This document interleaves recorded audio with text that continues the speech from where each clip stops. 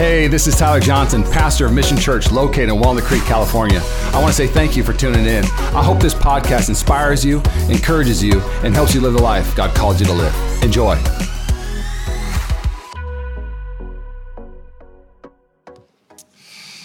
Well, happy Mother's Day. We got flowers coming after service. Who likes a good flower? Anybody? All right, you can have a flower. We got a photo booth. That's my wife, Sally. She loves pictures. I've taken more pictures in the last 9 years of my life than in the first 29 combined. I'm positive. And it's not even close. If you looked at like my phone, like, you know, if you have an iPhone, I had an iPhone before my wife, and I think I had like 30 pictures in my phone.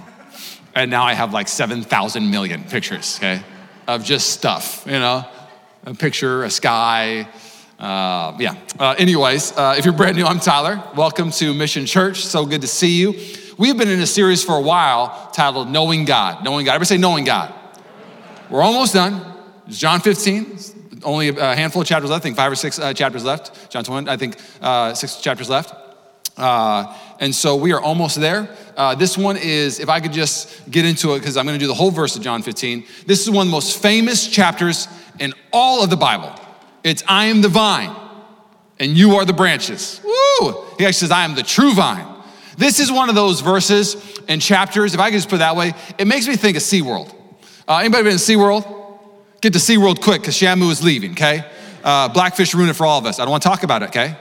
You're like, how dare you still want Shamu? I don't still want Shamu there, but I do, okay? But that's a different story. And if you're a PETA lover, forgive me. So anyways, so I went to SeaWorld, and I remember sitting in this zone called the Splash Zone. Remember the Splash Zone at SeaWorld? Yeah, like literally seats painted blue, Splash Zone. Basically preparing you that Shamu's gonna come up, and the bigger the Shamu, the bigger the whale, it's going to have a bigger splash, and it's gonna get everywhere, okay? And so I was brand new to SeaWorld. I was like, I'm sitting up front. I'll never forget it. I mean, it almost like a bucket of water that got me. I was like, props to you, Shamu, job well done. One of these whales, though, was a big boy, and or big gal. I really don't know, to be honest. Big whale. And the splash zone that was higher up, people thought they were safe. Oh, that day they were not safe. Everybody got the water on them. I want you to know something real quick. If you're in the house today, you in the splash zone, okay? John 15, it's the Shamu of chapters, okay? It is going to get on you. It's going to get in your business. It's going to get in your grill. If you don't know who you are, at the end of this, you're going to know a little bit more about who you are and who God is. It's going to challenge you. You're going to see God's commitment to your greatness. Ooh, God's committed to your greatness? Yeah, he's committed to your greatness. A theologian put it this way, he's committed to your greatness. He's committed to your fruitfulness. He's committed to pruning your life. Ooh, he's committed to removing things from your life. God's committed to you.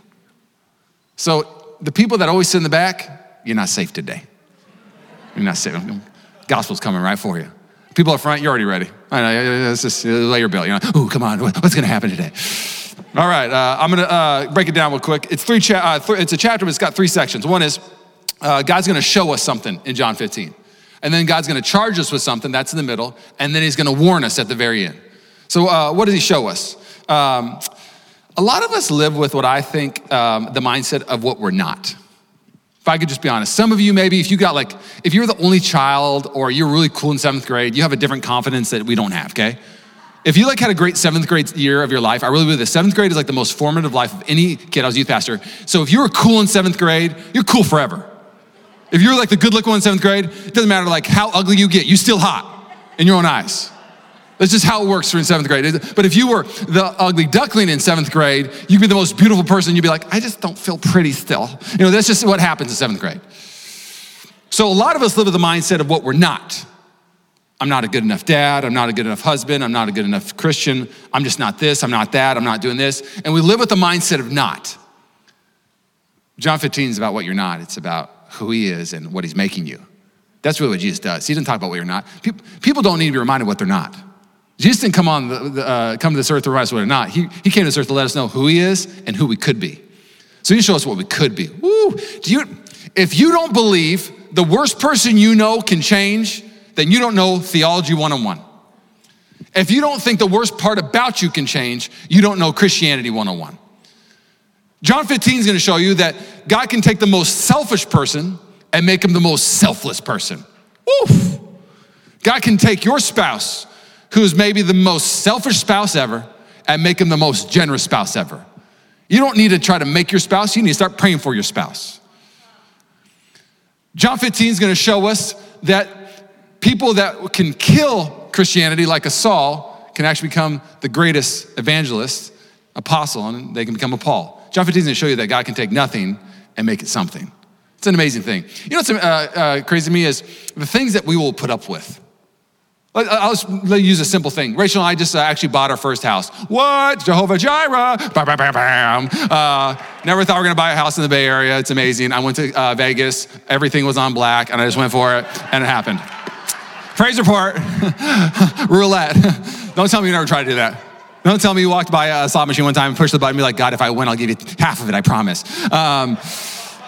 It's not how we actually got a family gift. But anyway, so we bought a house. Very exciting, okay? You probably wondering, does he go to Vegas? Yes, I do, but I'm a Christian, so we go to the buffets and the shows, relax, okay? So anyways, we bought a house, and one of the things we did is we bought things we just never really had. So we got a $1,000 gift card to Restoration Hardware, $1,000 to Restoration Hardware.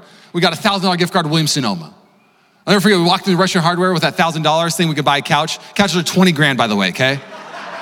We could buy like an armchair. And online it says starting at $1,300, but what they mean starting at $1,300 is like starting with a pillow at $1,300. So I was like, what am I gonna get with $1,000 at Restoration Hardware? And I was like, Rachel, I grew up poor. We only had like one towel in the house, and like sometimes I'd use like a hand towel to dry myself off before school. I want a lot of great towels. I want the nicest towel you can buy on this planet. I want the Turkish towel, knitted, hand-knitted Turkish towel from Restoration Hardware. They're $80 a pop. I want them all. So for our $1,000, we bought a bed sheet, literally just a little like duvet thing, and we bought 4 towels, and it was $1,026. Real talk. I have the receipt. Yeah, call the cops. RH is robbing everybody, okay? Now the towels came, they're amazing. They are amazing towels. So I was like, that's not enough towels. So we get our Williams-Sonoma gift card. I'm like, well, we need to get some more towels. So we again bought some towels, a coffee machine, and a mixer, $1,100 out the door, okay? First time I ever shopped at both of them. First and last, probably. You know, the gift card got me, it was amazing. Gift cards, man, it just feels like you literally did win the lottery. So now, when I'm getting ready for the day, I walk over to the towel pantry and I open it up. And we didn't get like the little towels. We got what they call bath sheets, like the size of my body. Like literally you pull it out and you're like, is this a king size bed comforter? No, this is a towel sucker, okay? So we got towels for days now. I love getting ready now. I mean, the towel wraps around me like a blanket, okay? Anyways, we're drinking coffee the other day, and I literally open up our cupboard, and we have mugs for days now. Like we got Office mugs. We love the show Office, so we got, Bears beats Battlestar Galactica, one. We got Friends mugs. We love the show Friends, okay? We have a bunch of Starbucks mugs, because wherever we travel, Rachel collects them. But for the longest time in our marriage, we had the most ghetto mugs. Like ones that are like, where they were so bad that I would actually wash the same mug every day after I used it. Because it's the only one I liked, so I'd wash it because it's big enough. I got big hands, and so a lot of the mugs I could only hold with like one finger and be like what was it, like a shot glass? So it drove me nuts. And I remember like drinking out of it, and I opened it up the cupboard, and I was like, man, do I do Bears beat Battlestar Galactica today, or do I do Friends? And all 6 Friends are on it. Do I do God Loves Us? We got some Christian ones in there, don't judge us, okay? Which one do I do today? And they're all big. And I looked at Rachel, I was like, it's amazing what we put up with for 9 years. And I made this declaration to Amy. I'm never going back. I'm never going back to ghetto mugs. I'm never going back to one towel. I'm never going back to not enough socks. Anybody else not enough socks? If you don't have enough socks, I'll buy you more socks. Like that should not be the thing you're worried about. Oh, can I find 2 socks today? I open up my top drawer, socks for days. What's gonna happen in John 15 today is once you taste a different way to live, once you see a higher bar of living, it's like having a kind of a not the best marriage, you get around a great marriage, like, oh, there's more in us. This is not what our marriage is supposed to be. When you get around a joyful Christian that's free of addiction, free of pornography, free of offense, free of all those things that you can't get free of, that shouldn't actually bring condemnation in your life. That should make you go, oh, I want that. How'd you get that? Oh, I got a gift card, it's from heaven. I got some gift cards. Things that I could never buy, I gotta buy because God hooked me up with some gift cards. So in John 15, you're gonna see this, that you don't need to strive for those things. You don't need to break your back over those things. God is gonna give you a picture, and at the end of it, you're gonna be like, I'm never going back. I'm done watching the same thing every day. I'm done in this dumb cycle of wearing myself thin with sideways energy. John 15 will show you a better life. Second thing John 15 is going to show you is it's going to charge you with a mission. So now that you see something that you're supposed to be, you know God's not trying to make your life great for you. Just drop a little truth in your lap. He's going to charge you with a mission like a good father. If you know anything about John 15, is the disciples know that Jesus is now leaving. And they're not very happy about it. They were actually pretty upset. They're troubled. And he said, don't worry, God's building you a great house. And he's basically trying to make them think of eternity. He's like, don't think temporal. I'm getting everything ready. It's going to be amazing. And then in John 15, it's like a father getting a son ready for his first hiking trip by himself, or a daughter for her first hiking trip by herself. It's like the dad packing the backpack for the kid, because the kid doesn't know what to pack on a hiking trip. Imagine being by yourself and you got to go climb a mountain, and it's going to be all day long, and you forgot to bring water. You forgot to bring a map. God is so kind, he packs the backpack for him.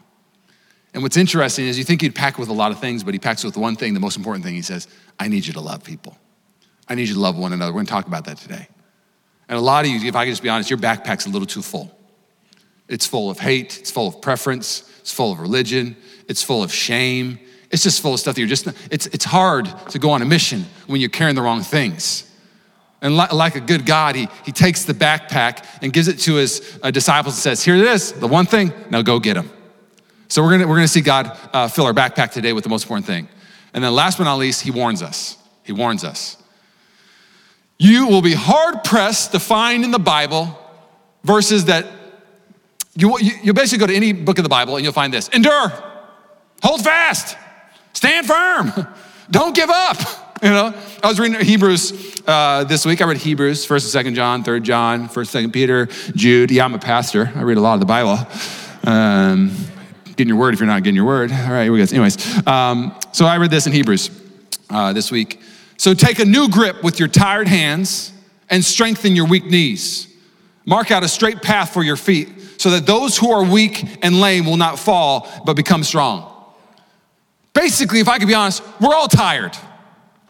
We're all got some weak hands. We're all kind of beat up by this world. The Bible just keeps on saying, strengthen your tired grip. Endure, the Greek word is to hold fast. Another picture that I love of the Greek word is, it's like a sailor who's holding on to the steering wheel of the ship and a storm is hitting. And he knows if he lets go of the steering wheel, the whole ship's gonna fall over and everybody's gonna die. That's what that picture's trying to show you. Do you know some sailors, what they would do is on their hands, they would tattoo, hold fast on their hand and just stare at it, knowing if I let go, everybody falls off. Can I tell you something about California right now? If we give up on California, it's over. I'm getting texts from people who are moving to other states. I'm just gonna keep it real quick. I'm getting texts, people I love, it's all good. They're watching, I love you. They're texting me, hey, I moved to Tennessee, and the pastor told me that the distance between Tennessee and California is the same distance between Babylon and Jerusalem, and the Christians are coming home. And I was like, ouch, cold-blooded. I was like, California's not Babylon. We're the new Jerusalem. You're the old Jerusalem. Start doing Christian text, you know what I'm saying? I'm reading articles that a pilot's landing in the Bay Area and his hot mic is on. He's like, we're landing in Weirdoville. These people are nuts. He's like literally cussing us out in the Bay Area. Can I just tell you something real quick? We do live in Weirdoville. The world is upside down. It is backwards in the Bay Area. When you're not living for God, it is upside down. But if all the Christians retreat out of the mission field, what good is a lampstand if it hides under a basket? Can I be honest with you? So he warns you, hey, just give you a heads up. This ain't gonna be easy. Just give you a heads up. Christianity is about easy and comfortable. It's about actually going to the mission field. You may die. Have a good time, disciples. So he's gonna show us. He's gonna charge us and he's gonna warn us. Let's pray. God, I thank you for what you're doing in the Bay Area. And God, again, people who are moving, I'm not trying to bash them. I believe you move people. You moved me here. But God, I do believe this. You never called us to retreat. You do assign us to places. So Lord, I celebrate assignments. I celebrate moving assignments, but I do not celebrate retreating. And at Mission Church, we will not retreat. At Mission Church, we will stand firm. We will hold fast. We will not surrender a region to the enemy just because we're in bizarro land right now. Lord, I believe that your promise to Mission Church is for your kingdom to come and your will to be done. So may it start in this house at first. May we be transformed. May we be changed. And Lord, as we look at John 15, may we see the promises in your scripture. Oh, the promises of what our life could be and should be. May my words fall to the floor and your words soar. And everybody said? All right, John 15, turn your Bibles there. Here we go. So the title of my message is Commitment Issues. Commitment Issues. It's kind of a fun title. Thought it was catchy. Here's why. There's three things you'll see in this. The first one is you're gonna see God's commitment to us, but we must be committed to God. The second part you're gonna see God calling us to be committed to each other. And the last part is committed to the mission. If you're not committed to God, if you're not committed to me, and I'm not committed to you, and we're not committed to the mission, the church is gonna have issues. A lot of people have commitment issues. God, I'm committed to you when it's convenient. I'm committed to my fellow Christian if they have the same political views as me, but I'm not committed if they don't. I'm committed to the mission if it fits in my calendar. And I'm just convinced right now that God is raising up committed Christians. That a lot of you are going to start making decisions that goes past convenience. That you're gonna start sacrificing. That you're gonna start making big declarations, and not just to do them, not just to say them, but you're actually gonna live them out. I believe God's doing a pretty, what I would call, I'm gonna use it. I was gonna say it, but I'm gonna say it. I believe God's doing what I call a Gideon revival. He's pruning down, just like in John 15. He's getting the people that are ready to fight, not the ones that don't wanna be there. He is getting the committed ones ready for a revival in the Bay Area. That's what I'm believing. So John 15, turn your Bibles there. We're gonna be committed. No commitment issues, here we go. First verse, I'm gonna start here. We're gonna read and then we're gonna unpack it. John 15:1, I am the true vine. Everybody say true vine. And my Father is the gardener. Right there, that shows me, that first verse, we gotta stop right there, we're gonna unpack this. I am the true vine. Jesus shows us that means there are fake vines. There are false vines. There are the wrong vines out there. And what he is offering is true joy, not fleeting joy, true peace. He's saying, I'm the true source. And the reality is that there are fake vines all around us. Your career is a fake vine. Your spouse is a fake vine. Your kids are a fake vine. All good things, but you can't drink from them forever. It's fleeting. Fame is a fake vine. Culture is a fake vine. These are all fake vines that we go to plug into and say, if I can just get this, then I'll have this. If I can just plug into a good career, then I'll have all the fruit I want. If I can just find the right person, I'll have all the fruit I want. If I can just have a kid and we can have a family, I have all the fruit I want. Those are fake vines. Jesus says, I'm the true vine. The world wants to make you a Christmas tree. Can I unpack that? What if I just moved on? Okay, well, what did he mean by that? God wants to make you a Christmas tree. No, sorry. The world wants to make you a Christmas tree. God wants to make you a life-giving tree. And what I mean by that is a Christmas tree, when you first get it and you decorate it, it looks beautiful. You had lights on it. And if we were just doing a fashion show real quick and I asked you, what tree do you want? Do you want the tree that's decorated or the one that's just out planted in roots? Give me the pretty tree. Problem is the tree that's not planted in roots, that's being decorated, it's gonna start withering. It's gonna start dying. And then if one little storm comes or one little fire comes, that thing's gonna be gone in 2 seconds. And what culture does is it teaches us to decorate the outside, but it doesn't teach us to actually be planted on the inside. And so Jesus says, I'm the true vine. I'm not trying to make Christmas trees, I'm trying to make life-giving trees that can sustain and have fruit to give to the world, the fruit to display, but also fruit for people to enjoy. So he says, I'm the true vine. Let's keep going. He cuts off every branch in me that bears no fruit, while every branch that does bear fruit, he prunes, so that will be even more fruitful. You are already clean because of the word I have spoken to you. Remain in me. Everybody say remain. Abide is like 10 plus times in this. So we're gonna talk about abide and we're gonna unpack. It's not a mysterious word. It's gonna make sense. Remain in me, also I remain in you. No branch can bear fruit by itself. It must remain in the vine. Neither can you bear fruit unless you remain in me. I am the vine, you are the branches.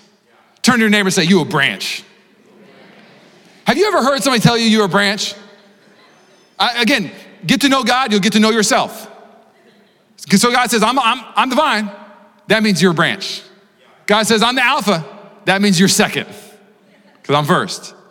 God says, I'm the Savior. That means you can't save yourself. When you get to know God's attributes, you actually get to know your attributes. So he goes, I'm the vine, you're the branch. If you remain in me and I in you, you will bear much fruit. Apart from me, you can do nothing. Everybody say nothing. You can do nothing.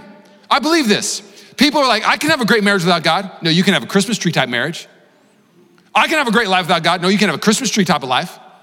But right when something bad happens, that thing's gonna burn up real quick because you ain't got no roots. I gotta tell you something real quick. I love personality profile tests. Anybody love personality profile tests? Myers-Briggs, I'm an ESTJ. Another one, I'm cleric phlegmatic. That means I'm a strong leader, but I'm tempered in my strongness, so I'm not mean, but I still wanna dominate the world. An Enneagram, I'm a 3, wing 2. That means I'm an achiever helper. The Strength Finder, communication is my number 1. Context is my number 2. That's context is basically, I like stories to be correct. So when Rachel says that we went to the airport on Wednesday, but it was Tuesday, I'll stop like, actually it was Tuesday. It don't mean nothing, but it means everything to me. When somebody tells a story out of context, like, I can't do it.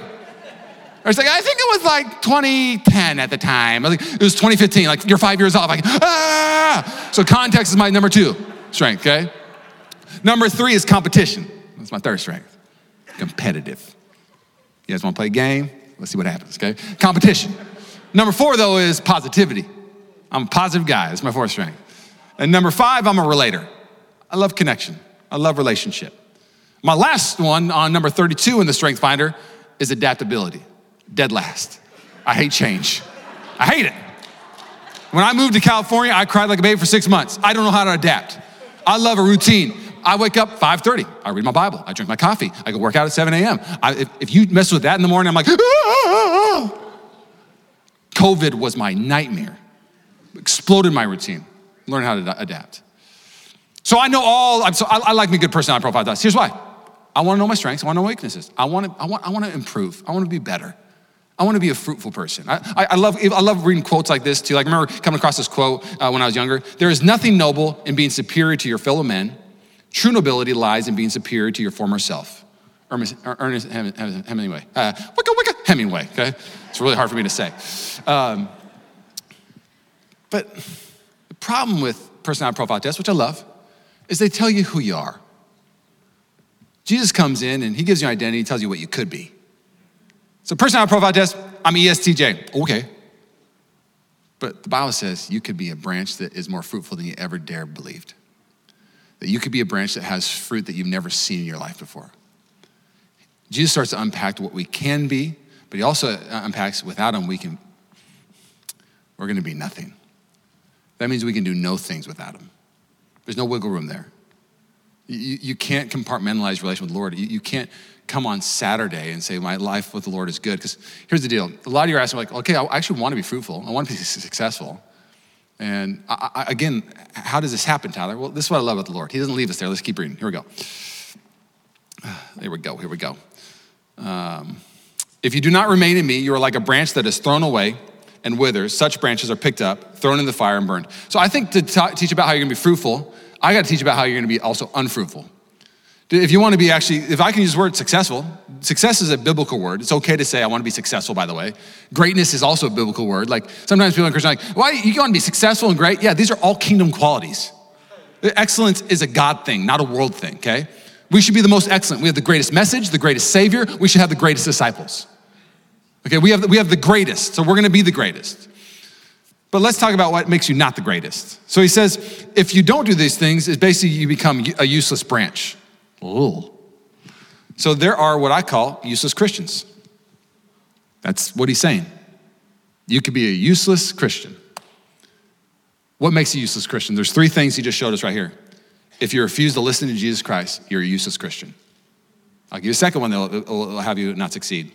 We can listen to him and then render him lip service unsupported by any deeds. So you can listen to him, but not really do anything he tells you to do. Third one makes you useless is we can accept him as master, but then in the face of difficulties of the way of life, the desires we want take basic precedence and we abandon him. God, I want you. I love you. I'm gonna do everything you call me to do. All right, I'll see you next week, Saturday. Oh, actually, I've been busy the last 3 weeks. I haven't done anything for the kingdom. It says this in Peter. Let me read it to you real quick. The more you grow like this, the more productive and useful you'll be in your knowledge of the Lord Jesus Christ. When I used to read John 15 about abiding, it was the most intimidating thing I'd read because I didn't understand how to abide. I would hear people like, I just want to abide with God. I just want to abide with him. I just want to abide. I'm like, I don't know what that means. And I didn't know if I was doing well. And so here's what it says after this. I want to read to you. But if you remain in my words, and my words remain in you, ask whatever you wish, and it will be done. Do you know what that just means right there? If you remain in my words, if you read my Bible, and if you pray to me, I'll answer you. So all he's saying in abiding, okay, you ready for this? Abiding is reading your word and praying. You wanna know why a lot of Christians aren't fruitful? You're not reading your word and you're not praying. This isn't that hard. You're not reading the Bible, the life source of a Christian, and seeing in 1 John, 2 John, especially in the COVID time, okay, so if I'm really gonna believe it, it says in 1 John that I need to love my brother. This will be one of the greatest evidences. Or I'm gonna listen to it, and then I'm gonna do it. And if we listen to it and we did it, you be fruitful, and the church will be effective. You'll be a useful Christian. But instead of reading your Bible and listening to it and praying about it, you just go live life, and you just live the way you wanna live and justify, and you have no idea how to actually impact the kingdom. Church attendance means nothing to me. Impact means everything to me.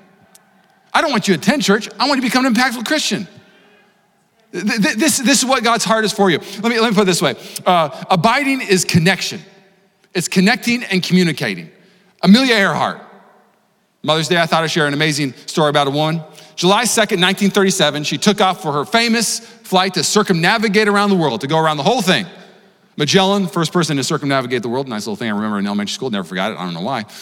Strait of Magellan on the bottom of South America. I still don't know why I know that, but I do. They say that when she was taking off, that her communication little antenna rod was damaged, and so her first landing spot, she was trying to talk to them, they were trying to talk to her, and they couldn't communicate. And because of it, she couldn't find out where she was supposed to land and refuel. And she is still lost at sea somewhere. 18 months later, they said, she's gone, she died. How important is communication and connection? It's life or death, my friend. You're gonna go live life and have a marriage and build your life, and your antenna to actually hear God and listen to God and obey God, if it's damaged, you better fix it real quick. And here's how it's damaged. Your schedules is terrible. You don't pencil any time for God to actually speak to you. Your Bible time is dead last, so the antenna is dead last. You never listen to him and pray to him. You just pray carnal things throughout the day. This scripture shows us that we have these type of Christians among us. But John 15 says, woo, if you abide and you remain in me, you can ask for anything and I will give it to you. Some of you this week, don't complicate Christianity. Just read a chapter, pray to God, and then what the chapter tells you to do, don't argue with it, just do it. Bible says you forgive that day. I'm gonna forgive, but I'm gonna forgive everybody. Useless Christian. This is transforming the way I'm processing. I'm texting people I haven't texted for a long time, and I'm like, hey, how you doing? Love you, because God told me to love them right now. Not easy, let's keep going, okay. This is to my Father's glory that you bear much fruit, showing yourselves to be my disciples. So then God goes, here's why I want it to happen. I want the world to see my disciples with fruit. I want you to display it to the world. I want them to see a life with a lot of Restoration Hardware towels. I want them to see a life with a lot of mugs in the cupboard. I want to see a life with a lot of socks. I want to see the best kind of life. Romans 8 has an interesting verse I want to read to you. The creation looks forward to the day when it will join God's children in glorious freedom from death and decay. So creation looks to the day to be joined to God from death and decay. It says that we're all decaying right now. I don't like it. My back was locked up this week. Work out every day, stretching. My body's kind of falling apart. I got EOE, the little esophagus thing. Talking to my friend, how you doing? He's like, my shoulder's locked up. Talking to another friend, they got something wrong with them. Our body's just decaying, you know? I asked my barber if I'm balding. He's like, yes. I was like, bro, lie to me. Just decaying, you know what I'm saying? So now I'm using like shampoo that helps you not go bald. Like, please save me. I think I'm gonna hold on to this. I really believe it. We'll see what happens though. He's like, well, is it less than you had before? Yeah, okay, I'm balding. For we know that all creation has been groaning as in pains of childbirth right up to the present time. So what is this picture showing us in John? So God wants us to display something. What does he want us to display? The Bible says regeneration. We're not supposed to decay. Our marriages aren't supposed to decay. Our joy is not supposed to decay. The world is an escalator. I've flown 3 times in the last month North Carolina, Florida a couple times. I've been, things are getting back to normal, so we're going to stuff. And now I get checked for COVID every week. I got tested on Friday. I'm COVID free, but we've been flying and traveling. And so a lot of the things I've been seeing lately, I've just got to use this wherever I'm at to kind of show me illustrations. And I'm like, oh, Lord, that's a great way to say it. And so the world is an escalator, but not an escalator going up. It's an escalator going down. So the world is an escalator going down. If you get in the world's culture, you don't even have to try to decay. You just stand on that thing, you start going backwards. I think it's funny, we're shocked that the world is getting so dark. It's built to go backwards. The world is built to go this way. It's not built to worship God. The world is not pointing to God in this sense. Romans 1 says that all creation points to God, we should worship him. But what I'm saying is that man without God is an escalator backwards. And so I've been working out 5 days a week since October, but I'm not eating that well for the last month. And I'm kind of losing my physique already. And I was like, man, body decays so fast. I have to work so hard to be fit. It's like running up an escalator. Pauses are not real in life. You don't work on your marriage, it's going that way. The Bay Area is gonna go this way unless the church shows them a better way. So every year we're like, why is it getting darker? Well, the Lord said, literally, the church is the one that's supposed to actually make it brighter. So if it's getting darker, I say it's kind of on us. We gotta own what we need to own. So what would a better way look like? When Jesus died on a cross, you know what he introduced? A new escalator that goes up instead of down. He offers this thing called grace. He offers this gift of salvation. So I saw a kid when we were at the airport and he was running up the escalator and like he made it. And I mean, he was just, and I was like, that's people when they try to succeed in their career without Jesus. They actually get somewhere, but it costs them everything. What good is a man's life if he forfeits his whole soul? You get to the top, but you can't even breathe anymore. You get everything, but you don't have anything. I made it, Mom. You can't drink, you can't enjoy, you can't even talk. Because if you try to actually succeed the world's way, you'll get to somewhere, but you won't be able to enjoy it. So then we're in Miami and they have these little walkways where you get on it and you're like, whoa, you start moving really fast. You guys know what I'm talking about? It's an escalator that's flat that moves because you got to go really far away.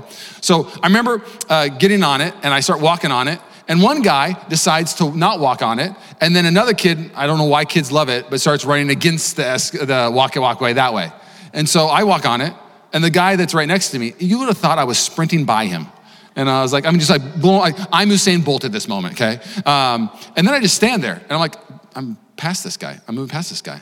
And I was studying John 14 and 13, 14, 15 this last few weeks, and the Holy Spirit, advocate is the word that's in my translation, but it's helper, it's lawyer. It's a Greek word of Jesus being our helper. And Jesus sending the Holy Spirit to help us. And the picture of advocate really is us like holding hands with the Holy Spirit because he's gonna walk alongside us to accomplish what God has for us. And so a lot of us don't wanna walk with the Holy Spirit, so we throw his hand down and try to do our own thing, or we sit there. And I told Rachel, I was like, man, the Holy Spirit really is like the walkway. Like John 15, it's like the walkway. You go further, faster with God. You get on it and you have a pace of grace and you don't strive, the world strives. But you have these things that the world wants. You got joy, peace, fruit, and the world's like, well, I got everything the world told me to have, but you have everything actually I desire from my heart. And you're not doing it my way. You're doing it a different way. You got a different pace to yourself. You're never anxious the way I'm anxious. You have just a different countenance. And the reality is because I'm a different escalator. I don't have to climb anymore. God did all the climbing for me. And so if I could just give you a challenge today, is God wants us to display a different type of way of living. And the way that we should live this week is we should not strive, we should surrender. We should not strive for the next thing, but we should actually just pray for the next thing. And just see what happens to your countenance. Man, let's display a different fruit. Does that sound good? Let's keep going. As the Father has loved me, so I've loved you. Now remain in my love. If you keep my commands, you'll remain in my love, just as I've kept my Father's commands and remain in his love. It's a lot of love. Everybody say love. It's like 5 loves, okay? I've told you this so that my joy may be in you and that your joy may be complete. Ooh, joy, complete joy. Yes, please. Check. My command is this: love each other as I have loved you. I wrote down a Tyler Johnson quote. Take it or leave it. Ready? Put it on the screen. It's crazy to me how quick Christians are to write off people when Jesus' whole ministry was he was trying to write people in. I didn't read it very well, so maybe not have that impact. I'm gonna try again. Can I try again? Okay, cool. I'm just gonna shoot from the hip actually a little bit real quick with it. It is crazy to me how many people we write off when Jesus' whole ministry is writing people in. It's called the Book of Life. Let me put it this way. If I had everybody in the room right now say, if you are a Democrat, stand up. Don't do it. Do not do this. But I was like, if you're a Democrat, stand up. The people who are Republican in the House would be like, how are you even a Christian? Now, if I said, all you Republicans stand up, all you Democrats would be like, how are you even a Christian? And you would write them off. Oh, you're for a fascist. And the Republicans would say, you're for this. Because to be honest, Republican fully birthed is fascism. Democrat fully birthed is communism. They're both broken systems because they're not actually what we're supposed to be chasing after. It's crazy to me. Politics, I'm watching the enemy use politics like crazy right now. You find out what somebody are politically, you just write them off. You find out somebody's worldview and you write them off. You find out somebody wants to make America great again, you write them off. You find out somebody wants this to happen in this part of America and you write them off.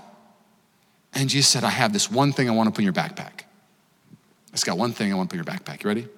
It's love. That's it. Not your political preferences, not what you think is best for the Bay Area. If we just loved each other better and we loved people better, the ground we would take back. Reading John 15 just simplified a lot of things I need to do as a pastor when I meet with people in coffee. I just want to calibrate people a bit. Here, so how is it that God calls us to abide and then for us to display fruit, but then we don't do it very well? So it's the one thing. So there's only 2 times in the Bible where Jesus says one thing. Mary's at Jesus' feet, and he said, I'm not gonna take away her one thing. I'm not gonna take away. She's loving me, she's worshiping me. Martha's like, I'm cleaning the kitchen, and Mary's doing this, get her. And Jesus is like, no, I'm not gonna take away the one thing. The only other time Jesus says one thing is, I got this one thing, love each other. So there's 2 one things. It's weird, but there's 2 one things. Because both love God, love people. You can't really get rid of them. You can't not, if you don't love people, you don't love God. And I'm starting to see, it's not actually 2 things, it's one thing. You don't actually know the love of God if you don't love people. Useless Christian. I'm gonna say it again, okay? Let's keep going. I was in North Carolina, okay. All right, let's keep going. So how do we do it? Let's see what, this is basically what Jesus is doing. I'll give you a picture.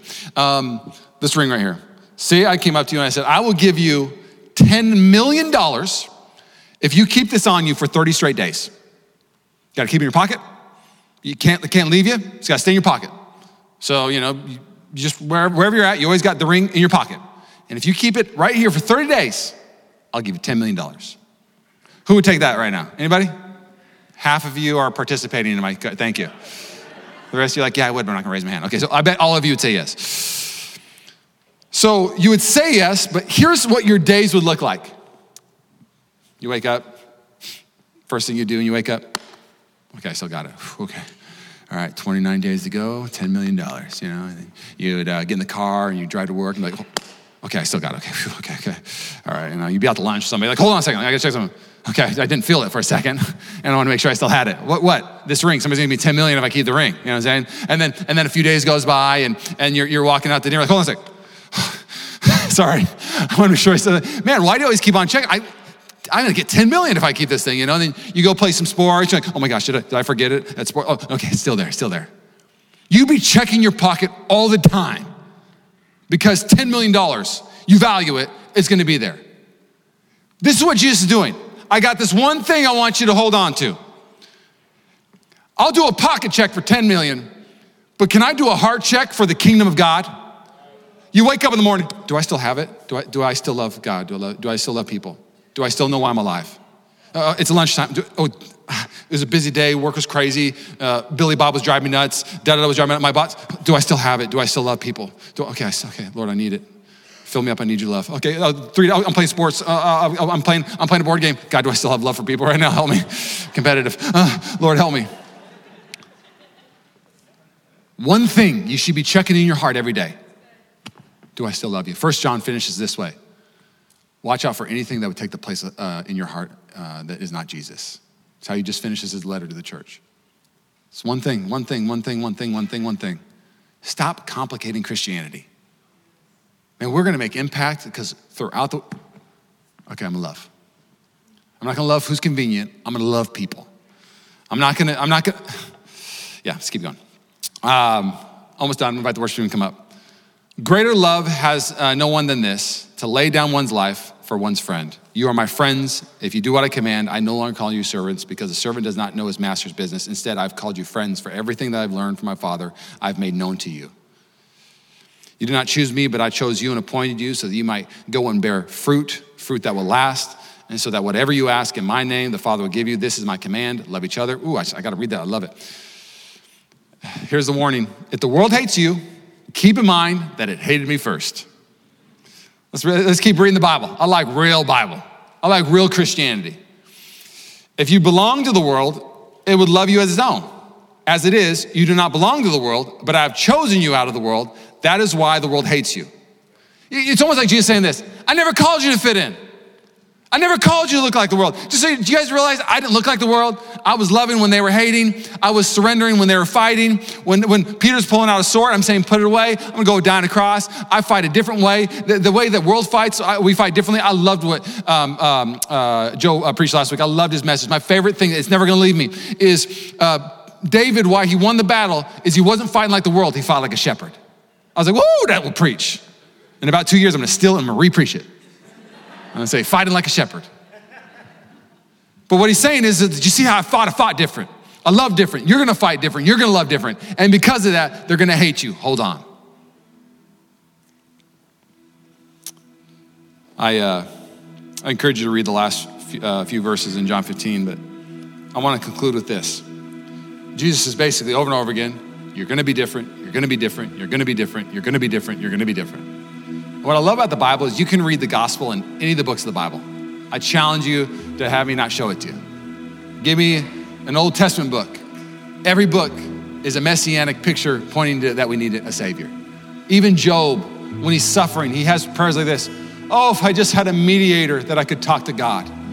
The book of Job is just crying out for a savior so he could have the connection like Amelia Earhart didn't have, to say, I wish I could talk to God. I wish I could abide. I wish I could. He's just praying for John 15. Song of Songs is written by Solomon, and the reason why it's titled Song of Songs is it's like Holy of Holies. Song of Songs this is the greatest hit ever written, basically, by Solomon. And he wrote a lot of songs, but the Song of Songs is the greatest hit of all hits. Boys II Men got nothing on this. I'll make love to you. Nothing on this, okay? And there's this picture in Song of Songs 2, verses 1 and 2, that just shows we should be different, and our love should be different. This is a love song. Best love song ever written. I'm a rose of Sharon, a lily of the valleys. Like a lily among the thorns is my darling among the young women. Let me give you some context real quick, because my number 2, my strength finder. Here's the historical meaning of this. The Israelites saw it as Jehovah God's love for Israel. That's a historical meaning. The messianic meaning was simply this: it's Christ talking about his church in Song of Songs. Learn how to exegete scripture, hermeneutics. It really is just Christ's love for his church. There is a practical meaning. It's the beautiful picture of faithful love. It's the beautiful picture of like what real love looks like. Now, what a picture it shows us for our gospel message. Like a lily among the thorns. Do you know in Genesis when Adam and Eve sinned, do you know what happened? A curse happened. Mankind fell out of favor with God. They fell out of the grace of God. There had to be a sacrifice. So they taste this curse. And here's what it says in Genesis 3 about what they get out of it. Because they walked away from God. They were abiding in fellowship and they decided to disconnect. And here's what happens because they disconnected. Because you listened to your wife and ate the fruit from the tree about which I commanded you, you must not eat from it. Cursed is the ground because of you. Through painful toil, you will eat from it, food from it, all the days of your life. It will produce thorns. Everybody say thorns. And thistles for you, and you will eat the plants of the field. Let's go to Hebrews 6:8 now. Let's just read another verse in the Bible. Why not? But the land that produces thorns and thistles is worthless. The Bay Area is producing a lot of thorns and thistles right now. Politics is producing a lot of thorns and thistles right now. The world is producing a lot of thorns and thistles right now, and it's useless.